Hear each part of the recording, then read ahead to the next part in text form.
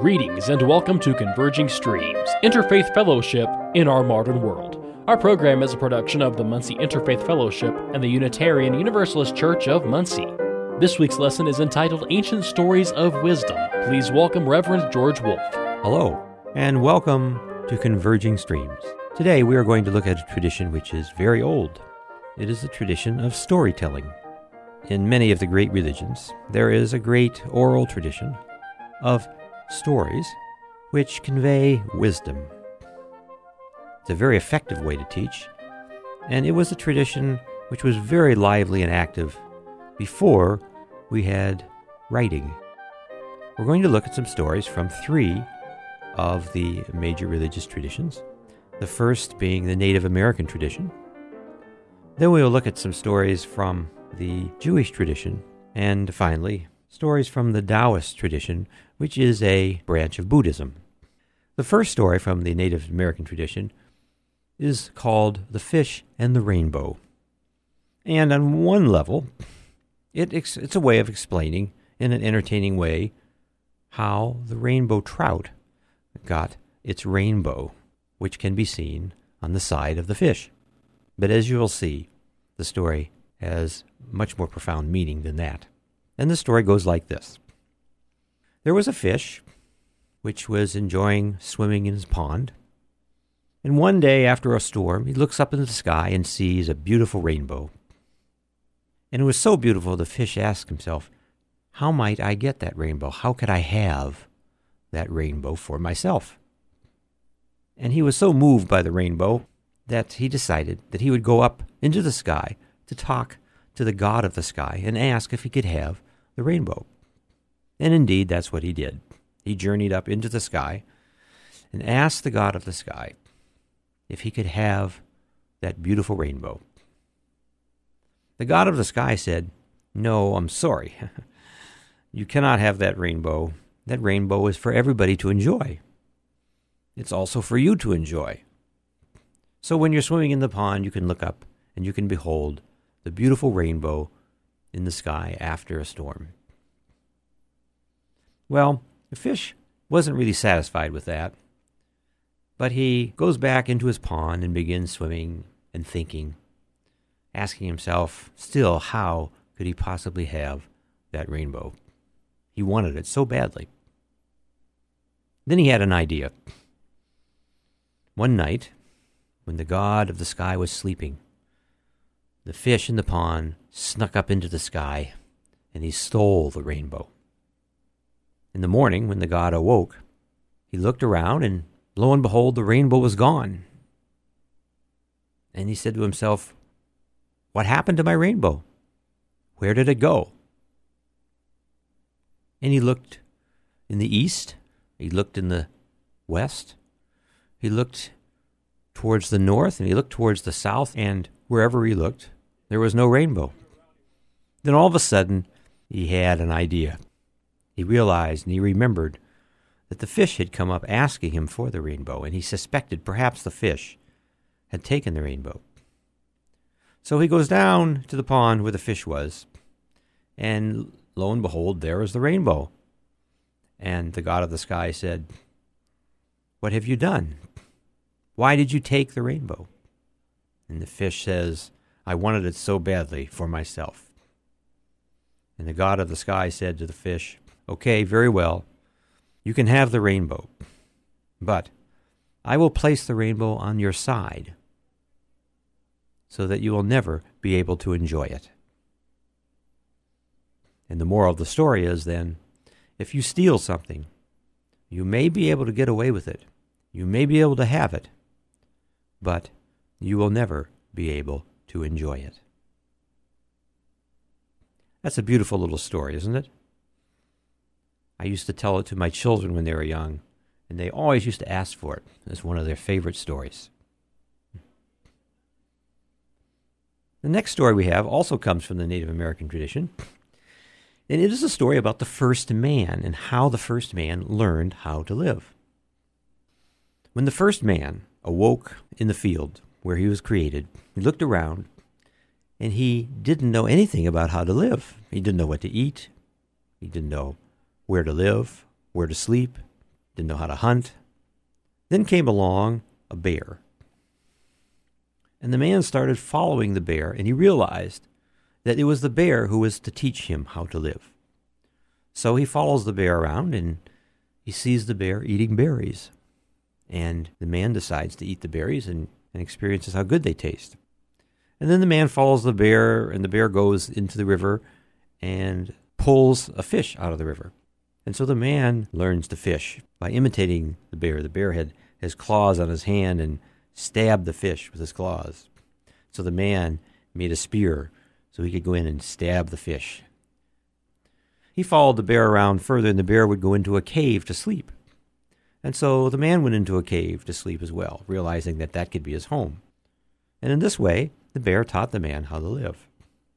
But as the summer drew to a close and winter started to come on, the man looked around and saw that the food seemed to be becoming rather scarce. He didn't exactly know what he would do, and he became scared, and he decided then to kill the bear so he could eat the bear and have some food. That was most unfortunate because the bear was about to teach the man how to hibernate. But the man killed the bear before the bear could teach the man how to hibernate, and that's why we have to struggle to get through the winter. Those two stories come from the Native American tradition. Now I'd like to tell you a story which comes from the Hasidic tradition in Judaism. The Hasidic tradition in Judaism is known for its mysticism. And it has a tradition of great masters, or sages, which go back many, many centuries. And many of the Hasidic stories in Judaism are about sages who are the rabbis, wise rabbis of a particular area or particular town, who taught in a school or who simply taught in a synagogue. And there is a story about a rabbi who was sitting alongside on the street, and along came a man who was carrying a big burden on his shoulder and was very much in a hurry. And so he's struggling along very, very quickly, trying to keep pace with what he has to do. And the rabbi says to him, "Sir, where are you going? What are you doing?" And the man, looking at the rabbi, who was simply sitting along the street, watching him do all the work, the man said to the rabbi, "I am pursuing my livelihood." And the rabbi said, "How do you know it is out in front of you? Perhaps it is behind you, and all you need to do is be still." I find that a story which could be a reflection on that verse in the Psalms, "Be still and know that I am God." There are many other stories which come from the Hasidic Jewish tradition, and a large collection of them can be found in a book by a great philosopher and writer named Martin Buber. Now, Martin Buber converted to Judaism, and he was so intrigued by the Hasidic tradition that he compiled all these beautiful and ancient Hasidic tales and placed them in a book called Tales of the Hasidim, the Early Masters. And here's another one which comes from Martin Buber's collection of Hasidic tales. When Rabbi Shmelk was called to Nikolsburg in Moravia, a certain custom prevailed in that congregation. Every new rabbi was asked to note down in the chronicle some new regulation which was to be followed from that time on. Rabbi Shmelk also was asked to do this, but he put it off from day to day. He looked at each and every one and postponed noting anything in the book. He looked at them more and more closely and over, and put off writing until the people gave him to understand that the delay was becoming unduly long. Then Rabbi Shmelk went to where the chronicle lay, and he wrote down the 10 Commandments. Here's another story about Rabbi Shmelk. A disciple asked the rabbi, "We are commanded to love our neighbor as ourselves. How can I do this if my neighbor has wronged me?" The rabbi answered, You must understand these words aright. Love your neighbor like something which you yourself are. For all souls are one. Each is a spark from the original soul, and this soul is wholly inherent in all souls, just as your soul is in all members of your body. It may come to pass that your hand makes a mistake and strikes you. But would you then take a stick and chastise your hand because it lacked understanding, and so increase your pain? It is the same if your neighbor, who is of one soul with you, wrongs you for lack of understanding.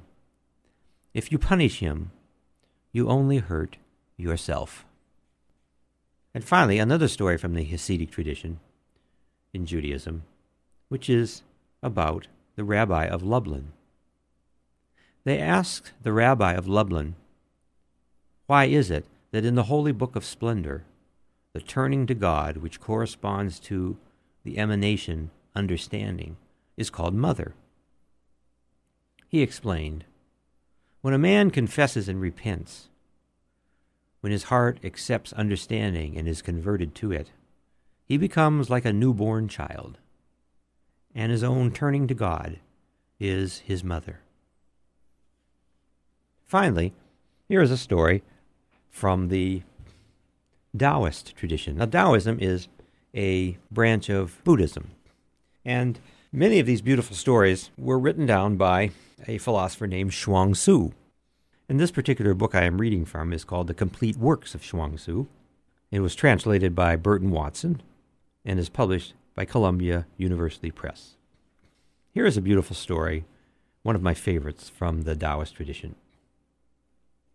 Master Song Hu said, "Have you never heard about Lin Hui, the man who fled from Chai? He threw away his jade disc worth 1,000 measures of gold, strapped his little baby on his back, and hurried off. Someone said to him, 'Did you think of it in terms of money? Surely a little baby isn't worth much money. Or were you thinking of the bother? But a little baby is a great deal of bother. Why, then, throw away a jade disc worth 1,000 measures of gold and hurry off with a little baby on your back?' Lin Hui replied, 'The jade disc and I were joined by profit, but the child and I were brought together by heaven. Things joined by profit, when pressed by misfortune and danger, will cast each other aside. But things brought together by heaven, when pressed by misfortune and danger, will cling to one another.'" I hope you've enjoyed this little excursion into the tales of wisdom from Native American, Jewish, and Taoist traditions. I should remind you, though, that every family has stories like this. I remember my mother telling stories of things that happened to her in real life, which turned out to have very profound meaning. So I would encourage you to treasure the storytellers in your own families, and you will find that there is wisdom everywhere. This is George Wolfe for Converging Streams.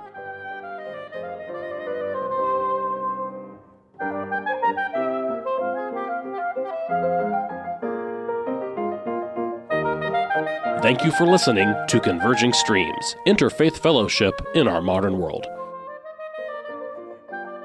Our program is a production of the Muncie Interfaith Fellowship, with content and financial support from the Unitarian Universalist Church of Muncie and technical support from radio stations WCRD and Work FM. Most importantly, we thank you, our listeners and followers, for your support. To connect with Converging Streams, including listening to our entire catalog of past programs, getting our latest new content, and making your own contribution to this program, visit our website, convergingstreams.org. Converging Streams is produced by Tony Piazza, George Wolfe, and Thomas Perchlik. Thank you for listening and have a pleasant week.